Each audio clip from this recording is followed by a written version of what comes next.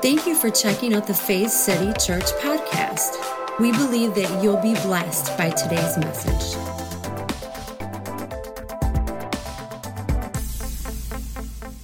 I want to get started this morning, and this is really the title of our talk this morning. Can God be around sin? Can God be around sin? Now, if you've gone here for any amount of time, you might know the answer, so don't give the answer away. But I do want to talk about this because, I say things a lot from the pulpit, and I think when those things are said, maybe they're not understood. And I really want to make sure that we understand this idea. Can God be around sin? Let's open our Bibles this morning to 2 Corinthians chapter 5. 2 Corinthians chapter 5. I want to start with verse 18. The Apostle Paul, we could say. He's writing to the church in Corinth here. And he says this: the idea of mankind's co-inclusion in the death and resurrection of Jesus Christ is entirely God's doing. Did you pick that up? God's the one who has made this happen. He's the one that has done this. Look at this. To now realize that God has indeed brought final closure, say final closure, to the old, and for us to see everything and everyone. I want you to catch this. He says everything and everyone. We could say all of creation. He says he's brought to final closure the old for us to see everything and everyone in this new light is to simply see what God has always known to be true about us in Christ. God never forgot about us. God never forgot about who we were. And I often go back to the creation story, the beautiful Hebrew poem we call Genesis. But in this story, we have man and woman. The word Adam actually means, it's not a formal name, it means man. And so we have man and woman represented by Adam and Eve in this creation story. But we see that they lose focus, they lose sight of who they are. They think they need more, and so they reach for the tree of knowledge of good and evil, correct? But what happens in that moment when they fall, when they sin? Does God leave them? Oh, he comes to them. Yeah.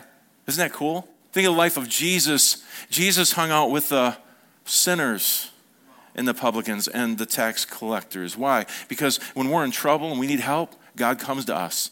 In fact, he doesn't come to us. He's always been there. Come on now. He's always been there, but he's like tapping on their shoulder. Hey, I'm right here. You need some help?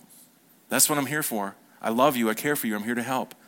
But look at this. He says, we are not debating human experience, opinion, or their contribution. I love this translation. He's saying, I know we have these different thoughts and ideas and things that we contribute, but he's saying, I'm not debating those things. Look at this. This is exactly what God believes. You ever thought about that? I was reading this morning, and it was like, you ever been reading something and it just hits you? Like, it feels like it literally hits you in the face. You're like, oh my gosh, I'd never seen that before. We are always asking ourselves and others, what do you believe about God? How many have asked that before? How many have heard that statement? Have even asked it? What do you believe about God? But maybe we should be asking this question. What does God believe about you? That totally changes everything, doesn't it?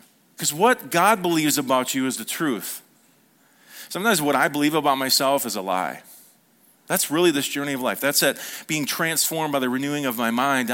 I'm saying, okay, I believe this about myself, but what is God's story about me? What is God telling me about myself? We all have to ask that question. So what does God believe about you? He goes on to say this: in Jesus Christ, God exchanged equivalent value to redeem us to himself.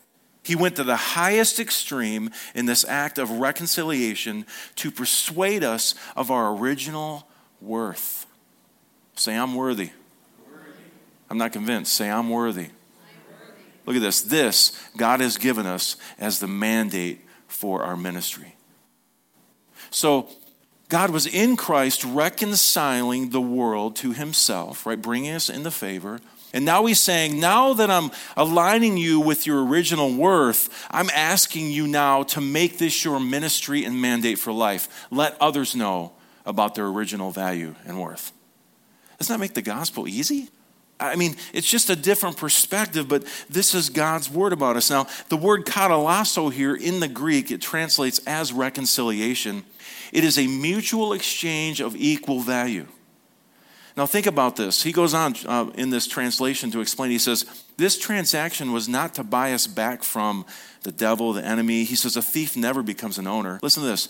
It was God redeeming our minds from the lies that we believed about ourselves. Yeah, that's pretty powerful. Reconciliation is the bold unveiling of the value of the hidden treasure in everyone. Man, that's the gospel I can run with. That just brings I actually got HSB up here, or HGB. You know what that is? Holy Ghost Goosebumps, HGGB. Yeah, that was a horrible joke. You totally screwed up, Pastor. But I literally did. I got goosebumps. And I'm not some over spiritual, but every so often I'll read something and I'll go, whoa. You ever watch something that just moves you and you get goosebumps? You're like, oh. I'm telling you, goosebumps are okay as long as you don't get weird about it. But, we need that experience with God. There's times when I read stuff and it's like my spirit is connected with his spirit because it's this union. And when I hear it, something goes off inside and I'm like, this is so good. I'm going to live another day and I'm going to enjoy the heck out of this day. That's what he's there to remind us about. But look at this, verse 19. He says, our ministry declares that Jesus did not act independently of his Father. This is important.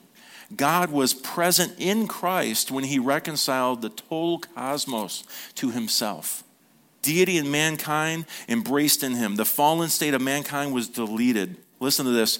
Their trespasses, or we could say sins, would no longer count against them. Thank you, Father. Come on, Bruce. That's a boom moment right there. That's right. He now announces his friendship with every individual from within us. Isn't that awesome? We could just go home right now and just chew on this, savor this, digest this for a while. Their trespasses would be no longer counted against them. He remembers our sin no more. Now, is the good news really good news? Yes. When you hear it like that, you're like, this is really good stuff. Is this something new? No. It's about 2,000 years old. It's pretty exciting, isn't it? This is the gospel that we get to share, but what is the gospel we share and how do we share it? This is a really important question we need to ask ourselves. I've told this story before, but imagine that your child, or there's a child having a birthday party, and how many have the gift table at the birthday party? Right? When you come in, what's the first thing you do? You got all these gifts because you love blessing people. What do you do? Where's the gift table? Some of you are like, where's the card box? Not that you're lazy, it's just easier, I get it, But where's the gift table? Now, how many know that kids love to open gifts? Anyone? But you walk in and there's this huge gift table. And imagine what the kid is thinking. I know when I was a kid and I would see that gift table, I'm like, oh my gosh, I can't wait. I want to tear into those gifts. There's goodness inside those gifts and they're just for me. But imagine for a moment that the gifts are on the table. They're all lined up. They're beautiful. They're pretty. They're on full display for our child to see. And we say these words, before you can have these free gifts, I need to tell you how much you don't deserve them. Right, I know. I need to tell you how much you are not worth it. Now, no show of hands, if you've ever done that at a party, shame on you. And I never put shame on anyone. But that situation, come on, that's just wrong. How could we do that to a child? So let me ask you this question. Why do we do this or choose to share good news like this sometimes? See all the good news? God's provided, it's finished, it's awesome. But let me tell you how much you're not worth this. And we sing songs that we think are so holy. I'm not worth anything. You're worth everything, Lord. But in Jesus Christ, Hebrews tells us the exact representation. Jesus was God on display for us, was saying, you are worth it. You're worth me dying on a cross, allowing you to crucify me. That's how big my love is. That's how much you are worth it. But yet we present a gospel and say, you're worth it, you're a filthy maggot, God can't stand you. But if you pray this prayer, then somehow some magic happens and then Jesus somehow and God are cool with you.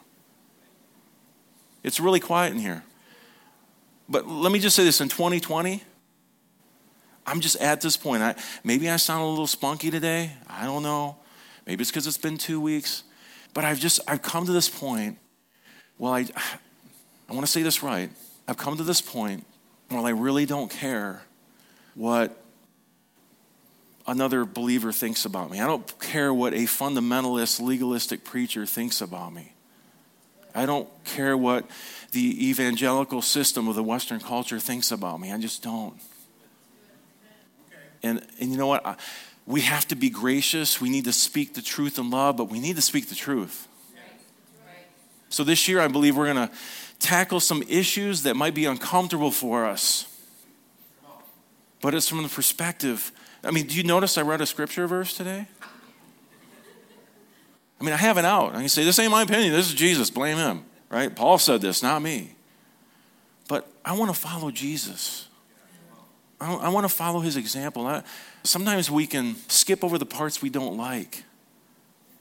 You know, like, well, I prefer that teaching, but, you know, like, I love the teaching where Jesus loves us. Ooh, it's so nice.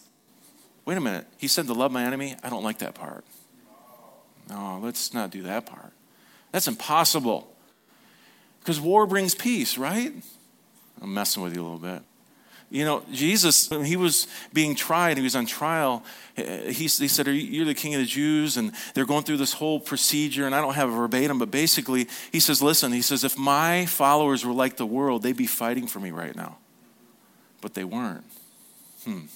Interesting. He said that he could call a legion of angels down to do what? Vindicate him. The word legion is really key there because there were legions of what? Roman soldiers. Every other king, if someone rose up against them, would call their legions to go to war and fight for him. And Jesus says, I choose not to because I'm the Prince of Peace. Come on. I got another Holy Ghost goosebump right there. Do you understand my heart? I just want to speak the truth. And not that I don't feel I've ever held back the truth, but this year I just really want to bring some truths out. And man, I just want us to follow Jesus, not American culture, not what some televangelist tells me. What does Jesus say? As we talk through some things this year, I want you to know my heart is for you. Okay? I love you. I care for you. I care for this country. It's a blessing to have such freedoms. But sometimes we get constitutions mixed in with the words of Jesus, and it doesn't belong. I mean, do you know that there's Christians all over the world who serve Jesus and follow Jesus, and they live in different cultures with different governments? So I love America. I love many things about America. I think like any country, we've got issues. Can I get one amen? We're in an election year. I mean, you're going to see issues. If you haven't yet, you're going to. But my point here is I really want to get to the point where we're not following a set of man-made opinions or rules. We're following Jesus. And following Jesus isn't always easy. Because you have to go against the grain of what culture and politics and empire and all these things are saying to us. Because we're always getting information. We're always getting things, indoctrination, I could say, our way. But what does Jesus have to say about this issue or that issue? Because if we don't, man, there's some atrocities that have been done in the name of Christ. Just look at history. And I don't want us to go through those things again. I want us to say, okay, what would Jesus do? WJD, maybe we'll bring those back, right? But this time we'll actually listen to what Jesus says, right? But what would Jesus do? What would he say? How would he handle this situation right now? So again, why do some choose to share good news from this idea that they have to prove that you're bad and that God can't stand you before you can step into the goodness? Listen, the goodness is there in full display. Just step into it. Amen? Everyone needs to know about the God who loves and cares for them and who has set everything right. Say that with me, everything right. So, you know, if this is true that everything has been set right, I want to persuade people to jump in head first, feet first, side first, whatever. Just jump into this. It's there in full display for you to enjoy because that is where the change begins in your life. So that's why I'm talking about, can God be around sin today? Because I understand that we want people to leave a life that is hurting them, but the answer is not telling them that they're not worth it or that they don't deserve it. You follow me? That's not good news, folks. We must be aware of the world because that is what God is aware of and that's what he cares for. So how big is your world? That's a really good question to ask yourself. Does it go outside of yourself, outside of your realm, your sphere? So again, can God be around sin? Now, have you ever had an assumption in life? Have you ever assumed something? I mean, we know that assuming it's something that is supposed to be the case without proof. Now, the Urban Dictionary has a completely different fear because it's got a bad word in it, but how many know what assume means in the Urban Dictionary? Something to do with a donkey, right? And someone was spot on with us sometimes because we really do look like donkeys when we assume things, don't we? But assumption in the dictionary means a belief or feeling that something is true or that something will happen, although there is no proof. Bottom line, assuming can be dangerous. Now, I've mentioned on several occasions that sin is not an issue as far as God is concerned. Have you heard me say this before? And those of you who understand what I'm saying, you're like Bruce, thank you, Jesus, amen, boom, whatever. I mean, it's like freeing. But some of you might hear that and go, wait a second, what? I don't understand that. What do you mean sin's not an issue for God?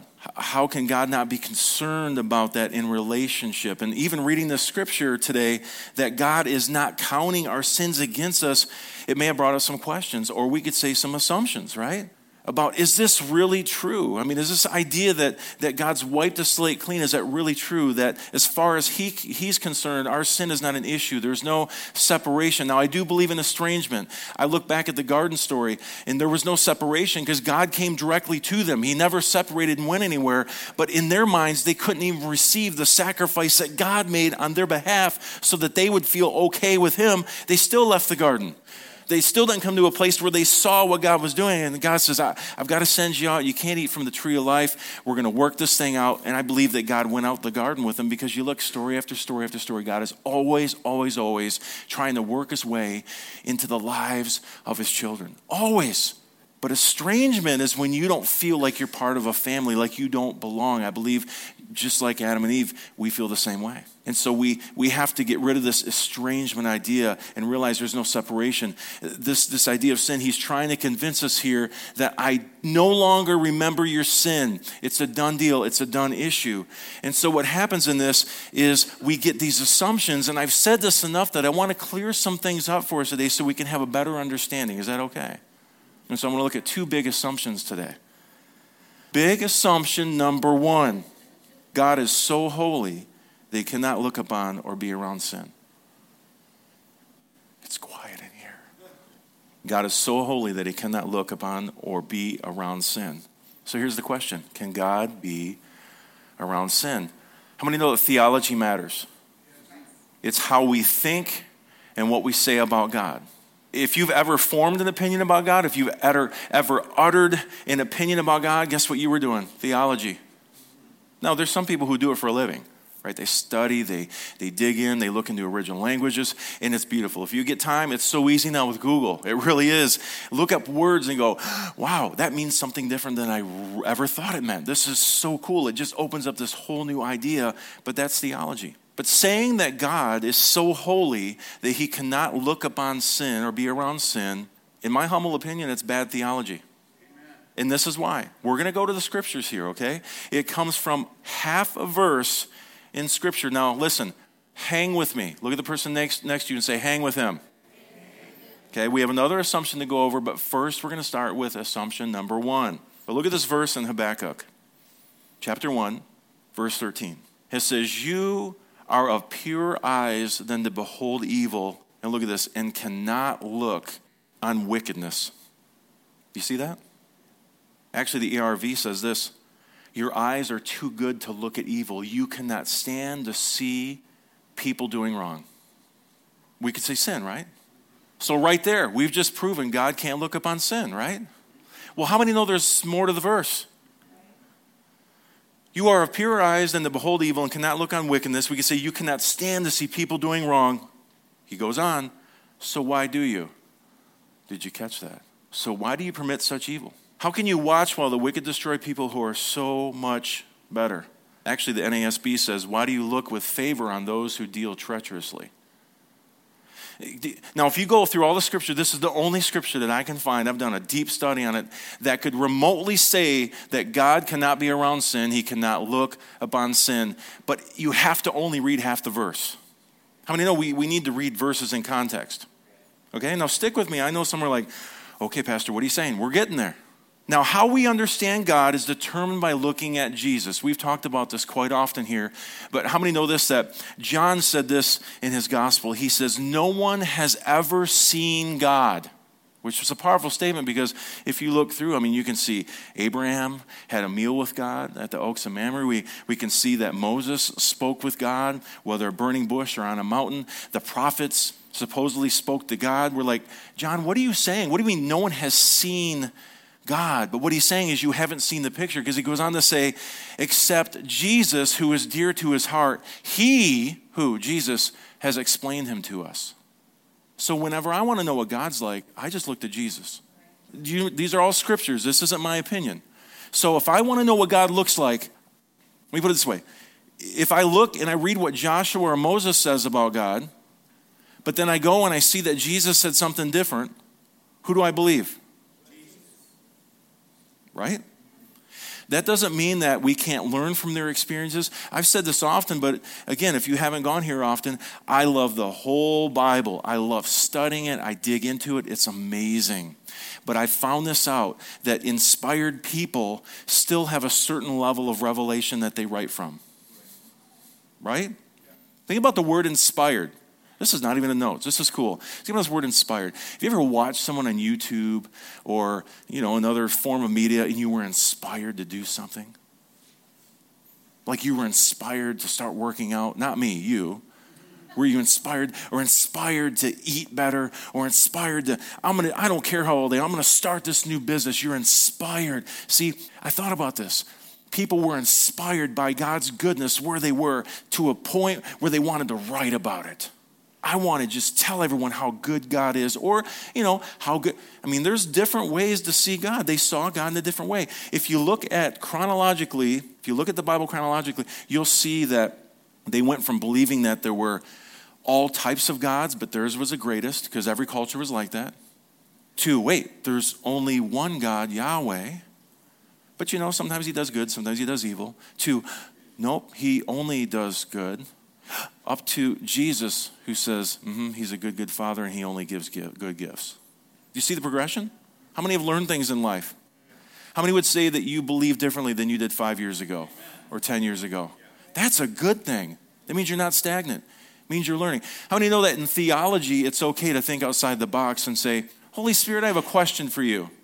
Now, you may have gone to a church that's like, we don't ask questions. Don't question the man of God.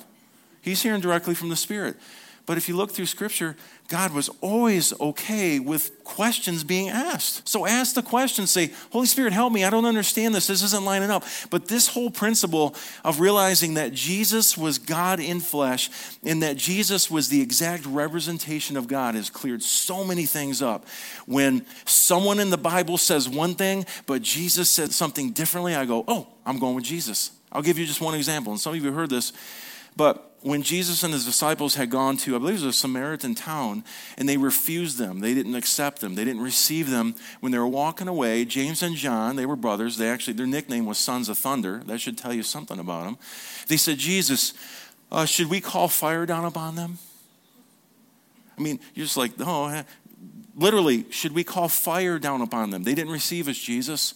Do you know who they were quoting? Do you know whose example they were following? Elijah the prophet, who called fire down on people and burned them. Yes. Right? What'd Jesus say? Yeah, let's do it. We're going to roast some marshmallows tonight, baby. No, he said, you don't know what spirit you speak of. In other words, Elijah was wrong. Elijah misused his power. That's not what God's about. Come on. What does Jesus say? Do you follow me here? Now, I know I'm tilting your heads. My head has been tilted so much it literally is on a constant lean, if you haven't noticed. But you do? Thanks, Mo.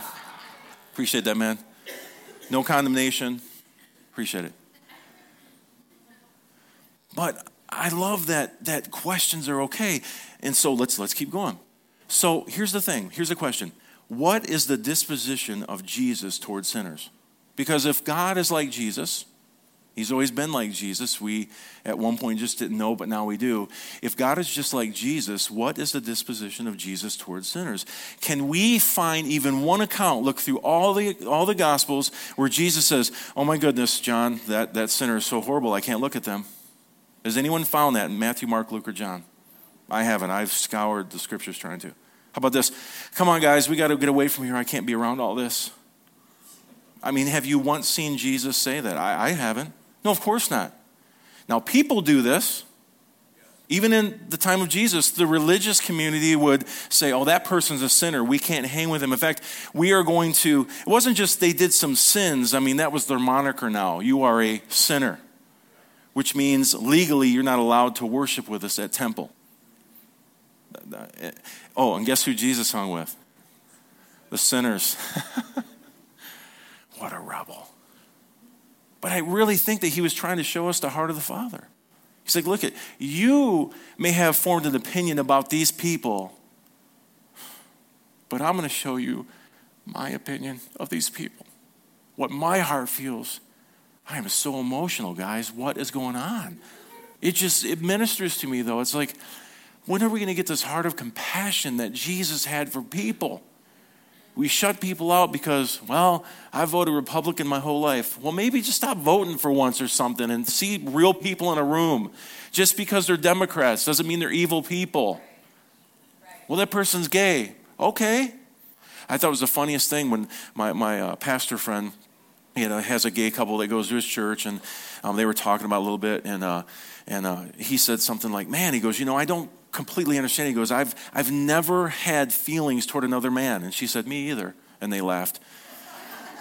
But my point is, instead of just separating from people because of their lifestyle, see, we've been told, stay away from the world. Yeah, the world system, not people.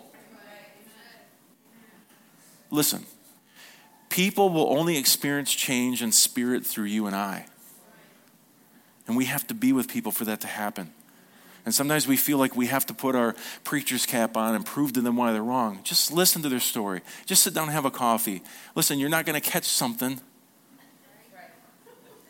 Right? White people, you're not going to turn black if you have a coffee, even if it's a black coffee with your black friends. Okay? Now maybe you need to because you need a little more rhythm and soul. Right? Come on now. Celebrating MLK tomorrow, right? But I'm serious, like we put up these walls of division because of colors of skin and politics and your theology and my theology. And I see this Jesus who hung with everyone, no matter what they believed, no matter how they lived.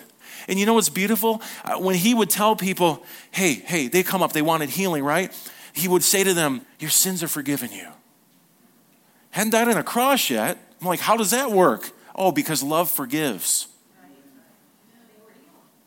Yeah, but you know why they were able to receive healing? Because he wiped the slate clean.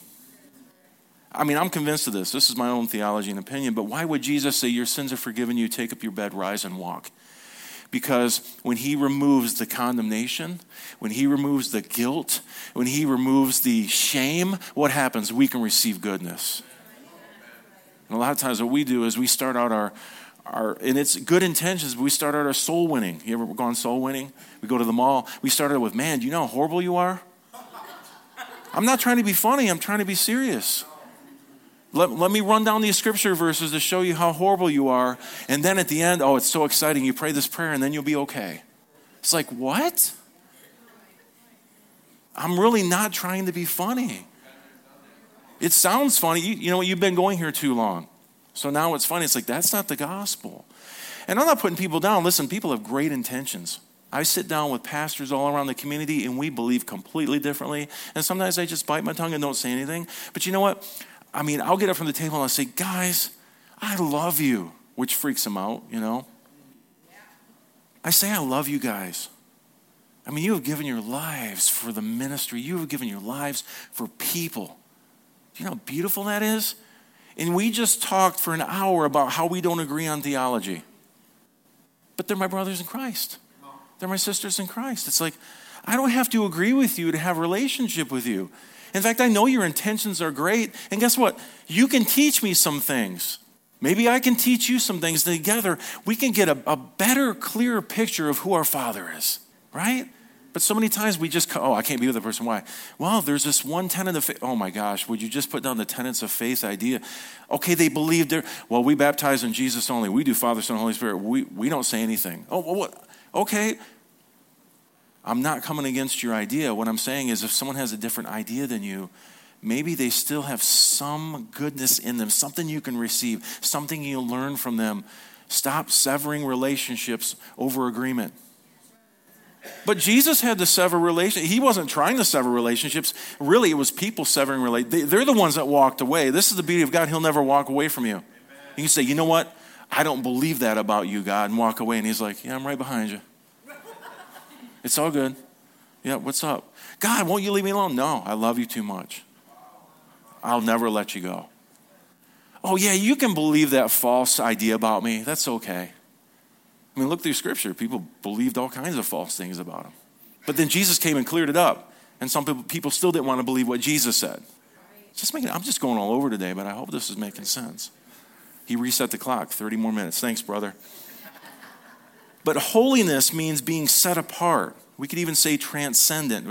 It's living a different way than what the world system lives. So I believe in holiness. I think holiness is awesome, but it's not that I did everything right and I'm perfect and I pretend in front of everybody. Holiness is saying, wow, today I didn't make a good decision on that, but tomorrow I'm going to choose kingdom over culture. I'm going to choose to love my enemy and those who despitefully use me. I'm going to pray for them. I'm not going to try to get them back. Because that's not kingdom way. Are you following me? So I believe that we've been placed into this place and this space beyond the range of normal. We're living from the kingdom of God rather than from the kingdoms of this world. And so when Jesus encounters sinners, he isn't appalled. He isn't offended. He doesn't say that, I can't bear to look at you. He's willing to dine with them, which is highly controversial in his culture. When you dine with somebody, you were accepting them. It was a sign or a form of covenant. When you break bread with someone, you're saying, I accept you right where you are. And in religious times, let's say even today, we don't break bread with somebody who doesn't agree on the issues we agree on. I mean, let's just be honest. And so we choose to sever relationships where we could really stand to learn some new things by the Spirit. I've said this several times that truth is truth if it's truth, which is really deep, I know. You can write Andrew Bransick said this, truth is truth if it's truth. And truth is truth no matter where it comes from. That's why the Apostle Paul on Mars Hill would quote Greek poets.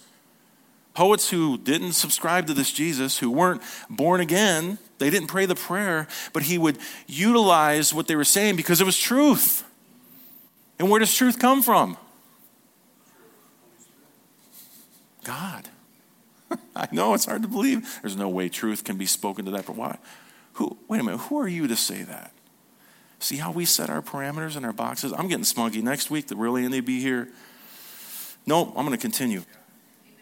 But when Jesus encounters sinners, he isn't appalled. He isn't offended.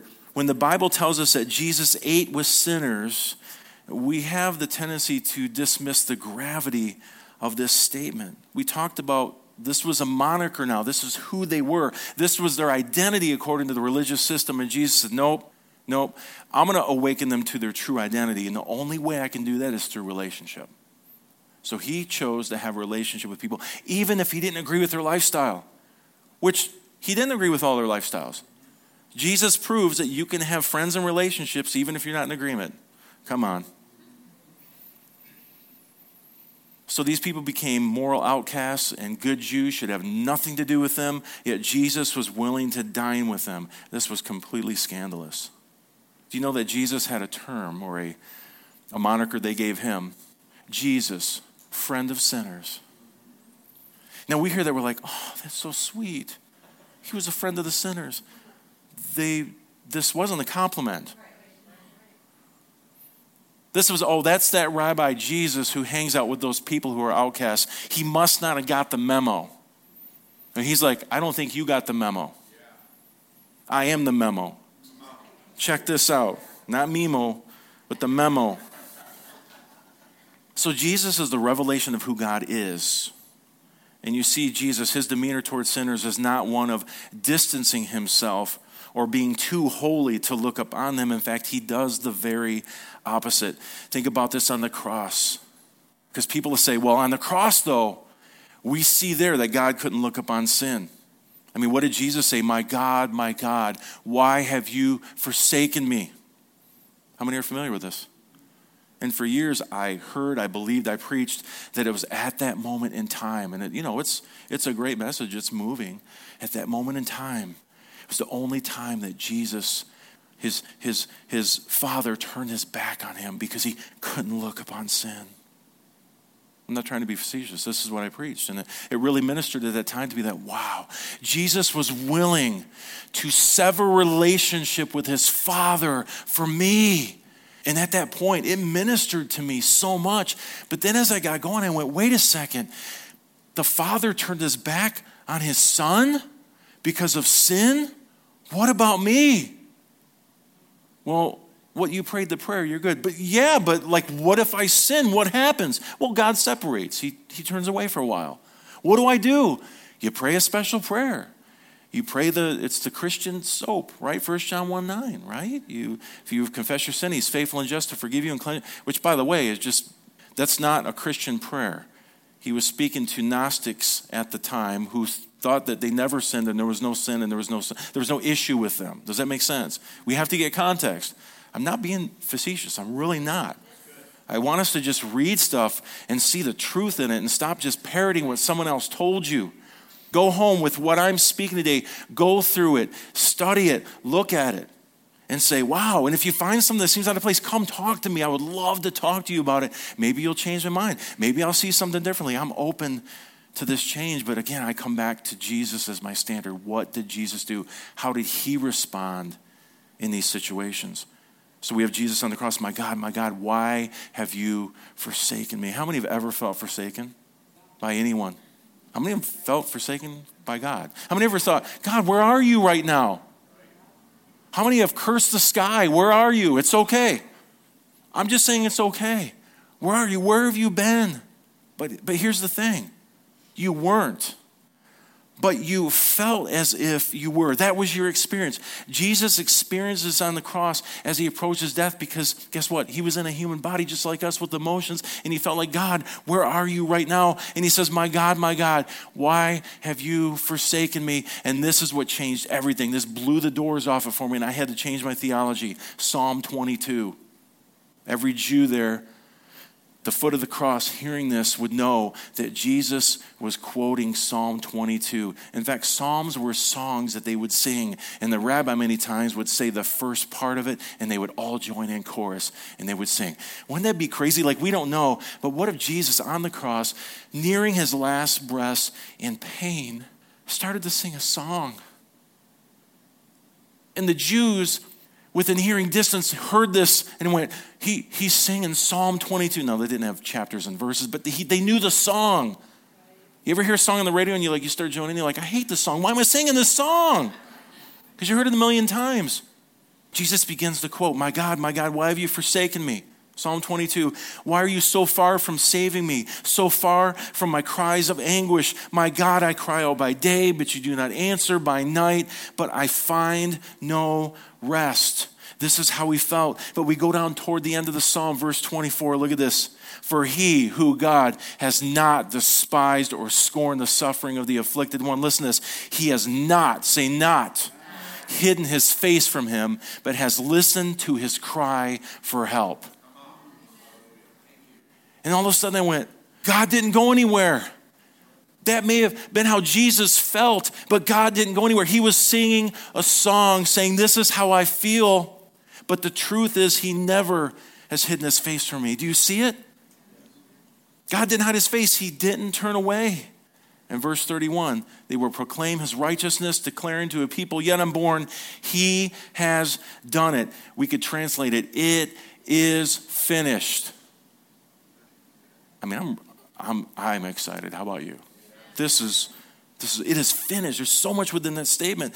So on the cross, Jesus is experiencing all that it means to be human, not just dressed up like a human, but fully human, fully God, because Jesus enters the world, lives and approaches death the same way that we do. And in this moment of torture, mocking and persecution, he feels God forsaken, but there is never a separation from God. The Father never turns against the Son, because Jesus said these famous words, I and the Father are one. And it never changes. It gets better. He says, I and the Father are one. Guess what? You're included in that. We're all connected. Come on. Jesus said it, not Andrew Scott Barancic with one T, Scott. But Jesus said this. This is powerful, man. So here's the question. Can God be around sin? Yes. The answer is yes. But we're not stopping there. Now, I've just tried to explain to some point this whole idea, because I'll say a lot of times, listen, sin is an issue between you and God. There's no separation there. Awaken to your righteousness, or awaken the right relationship. It is finished. It's a done deal. I said this several times, but I believe that assumptions can come in. So here's big assumption number 2. Okay? He doesn't hold sin against you, right? You're forgiven. The slate's wiped clean. So here's the next assumption. God doesn't hold sin against us, so sin doesn't matter. See, I don't want anyone to assume this to be true. Romans 6:23, for the wages of sin is death, but the gift of God is eternal life through Christ Jesus our Lord. Or 3:23. It's one of the 23s. It's the Romans road. You know the Romans road? For the wages of sin is...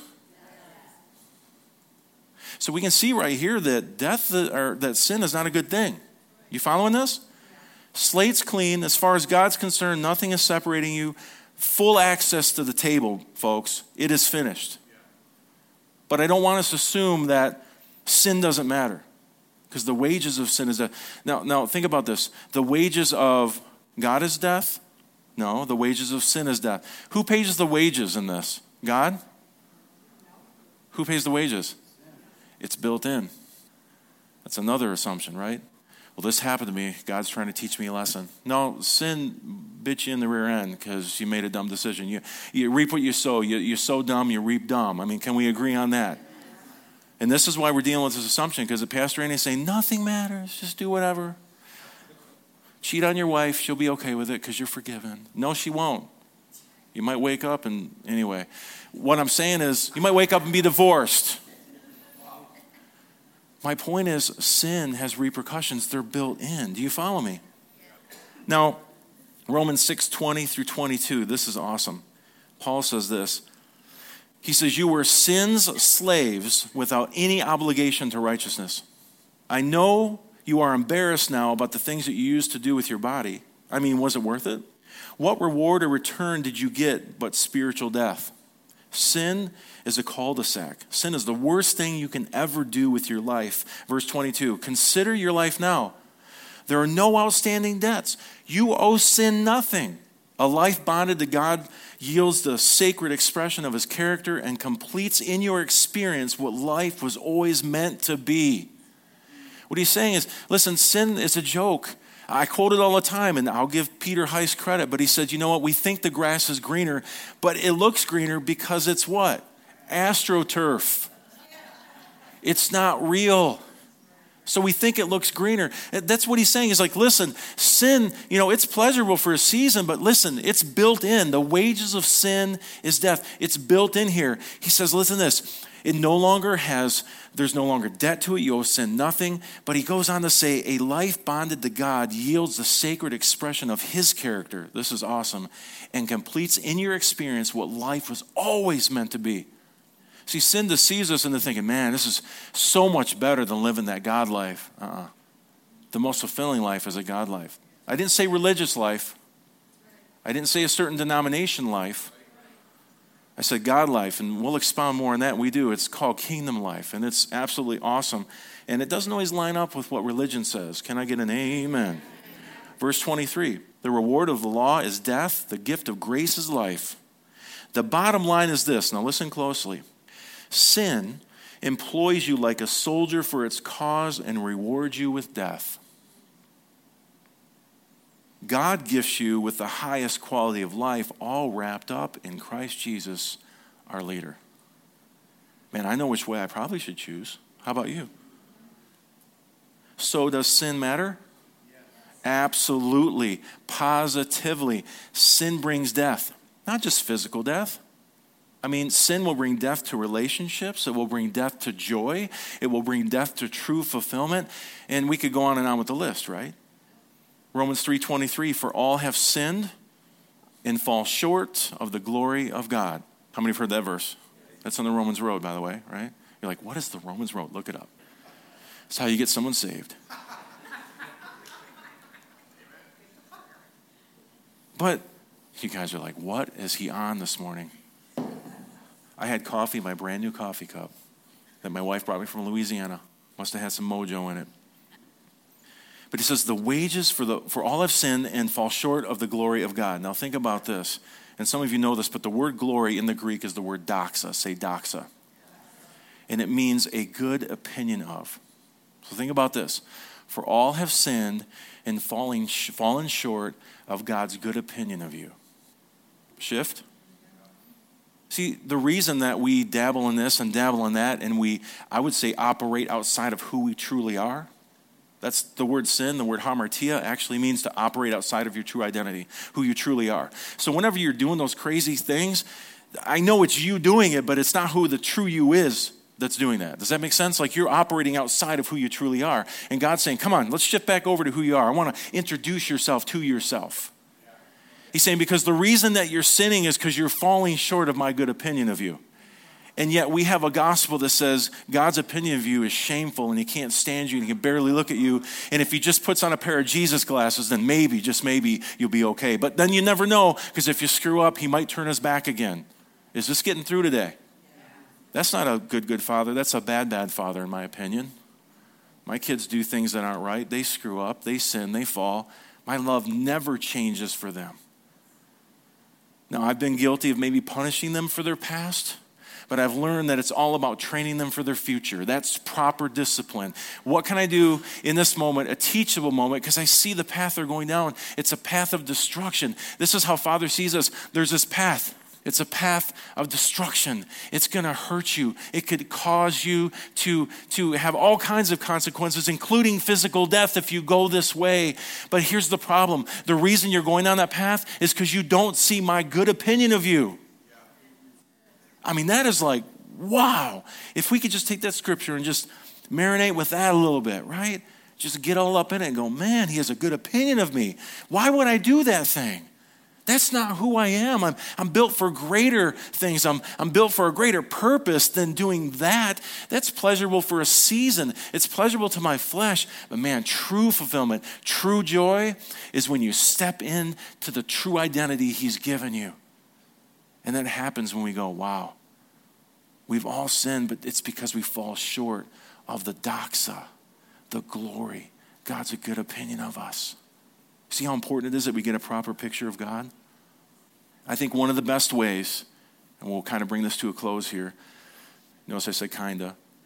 I think one of the best ways, and many of the early church fathers believe this way as well, one of the best ways to see sin is as a sickness. Mark chapter 2, verse 16 and 17, Jesus says some things here, but look at this verse 16. But when the teachers of religious law who were Pharisees saw him eating with tax collectors and other sinners, they asked his disciples, why does he eat with such scum? That's the English version. Look at this. When Jesus heard this, he told them, powerful words, healthy people don't need a doctor. Sick people do. But look at this next part. I have come to call not those who think they are righteous. This is a great translation, right? Not the ones who think they're righteous, but those who know they are sinners. How about this? Those who know they are sick. I mean, Jesus said this. Listen, if you know that you are sick or dealing with sickness, where do you go? The doctor, the hospital. Right? I'm sick. I'm not feeling well. I'm gonna go somewhere because I need healing. I need wholeness. Right? Now think about this. If we saw sin as a sickness, maybe, think about this, maybe we would care more about the person who is in a lifestyle that's bringing them death instead of looking down our nose at them. How many times have you saw someone who is sick and you thought, I can't stand that person, they're sick? Hopefully none of you. We'll have to have a real deliverance service. How many have thought, oh my gosh, I don't want to be around that person. No, I get it. If they have the flu, you're like, I'm going to take a little break. I get that. I just hope they die and spend an eternity without God because they're so sick and disgusting. Have you ever said that about? Please say no. When someone's sick, what happens? For me, and this should be our response, is, oh my gosh, they're sick. They're not feeling well. Do you need something? Do you need me to bring you some chicken noodle soup? I'm like, I don't know. Does that heal? I don't know. Maybe. The broth has something in it. Do you need medication? What? You just got diagnosed with cancer? I hope you burn in hell. What? Who would say that? I mean, think about what we're saying here. I'm trying to compare this to people who are living in sin, who don't even see it. Maybe they don't even know they're sick. But we would never say something that disgusting to somebody. We'd say, man, can I help? Can I pray for you? Man, I don't want you to be in this situation. Why? Because we're seeking for healing and wholeness in their physical body. Why don't we have the same attitude toward people who are lost and don't know who they are? People who are sick, they're sin sick. They may not even see it. And Jesus said, listen, I didn't come for those who think they're okay, because they weren't going to listen anyway. You know, some versions say, I didn't come for the righteous, I came for the sinner. But I mean, you look at the context of who's asking this, he's basically saying, listen, I didn't come for you self-righteous people because you won't receive it anyway. I came for these people because they know that things aren't right. They know they need help, and they see me as a physician. They see me as a doctor. Why? Jesus always wanted to bring healing and wholeness to the lives of people. He still does today. And guess what? He does it through you and me. Isn't that awesome? So again, my point is, our heart should be empathetic, and I would think that a response to a sick person would be for them to experience healing and wholeness, that they would get well. Am I right? So wrapping this up, the answer to the two big assumptions. Number one, can God be around sin? The answer is yes, but we don't want to assume. Number two, does sin matter? The answer is yes, absolutely, because it leads you down a path of destruction. But here's what I found in my life.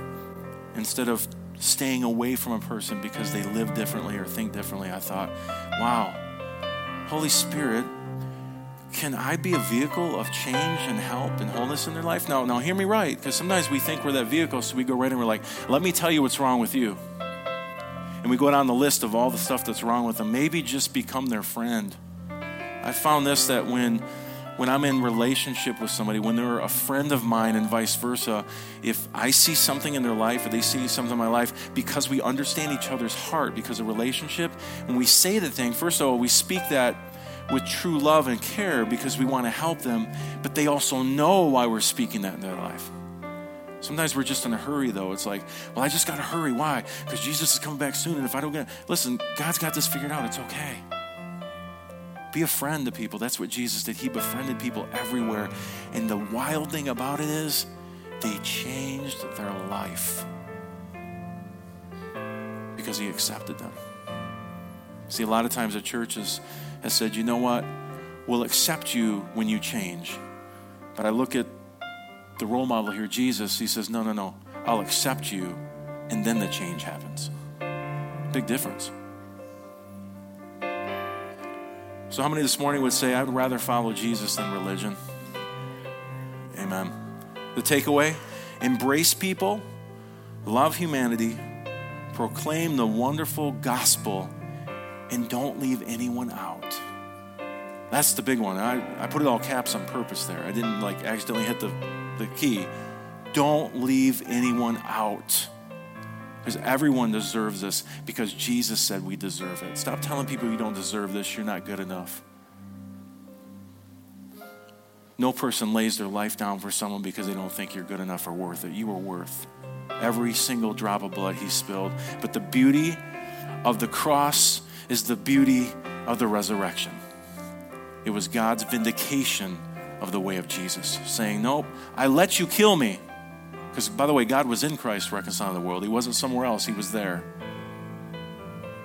But see, the resurrection was saying, you're not living right. You're living outside your identity. The kingdom is right relationship, peace, and joy, right? It's not segregation. It's not, war. It's not retribution. It's not getting people back. It's built on forgiveness, not bitterness. It's built on, not retribution and getting you back. It's restoration and bringing you back to wholeness. This is what Jesus displayed. And I think that as Jesus people, we should display the same thing. Amen. Let's pray. For more information about Faith City Church, please go to faithcity.tv. As always, we pray that you would grow in the knowledge and grace of our Lord and Savior, Jesus Christ.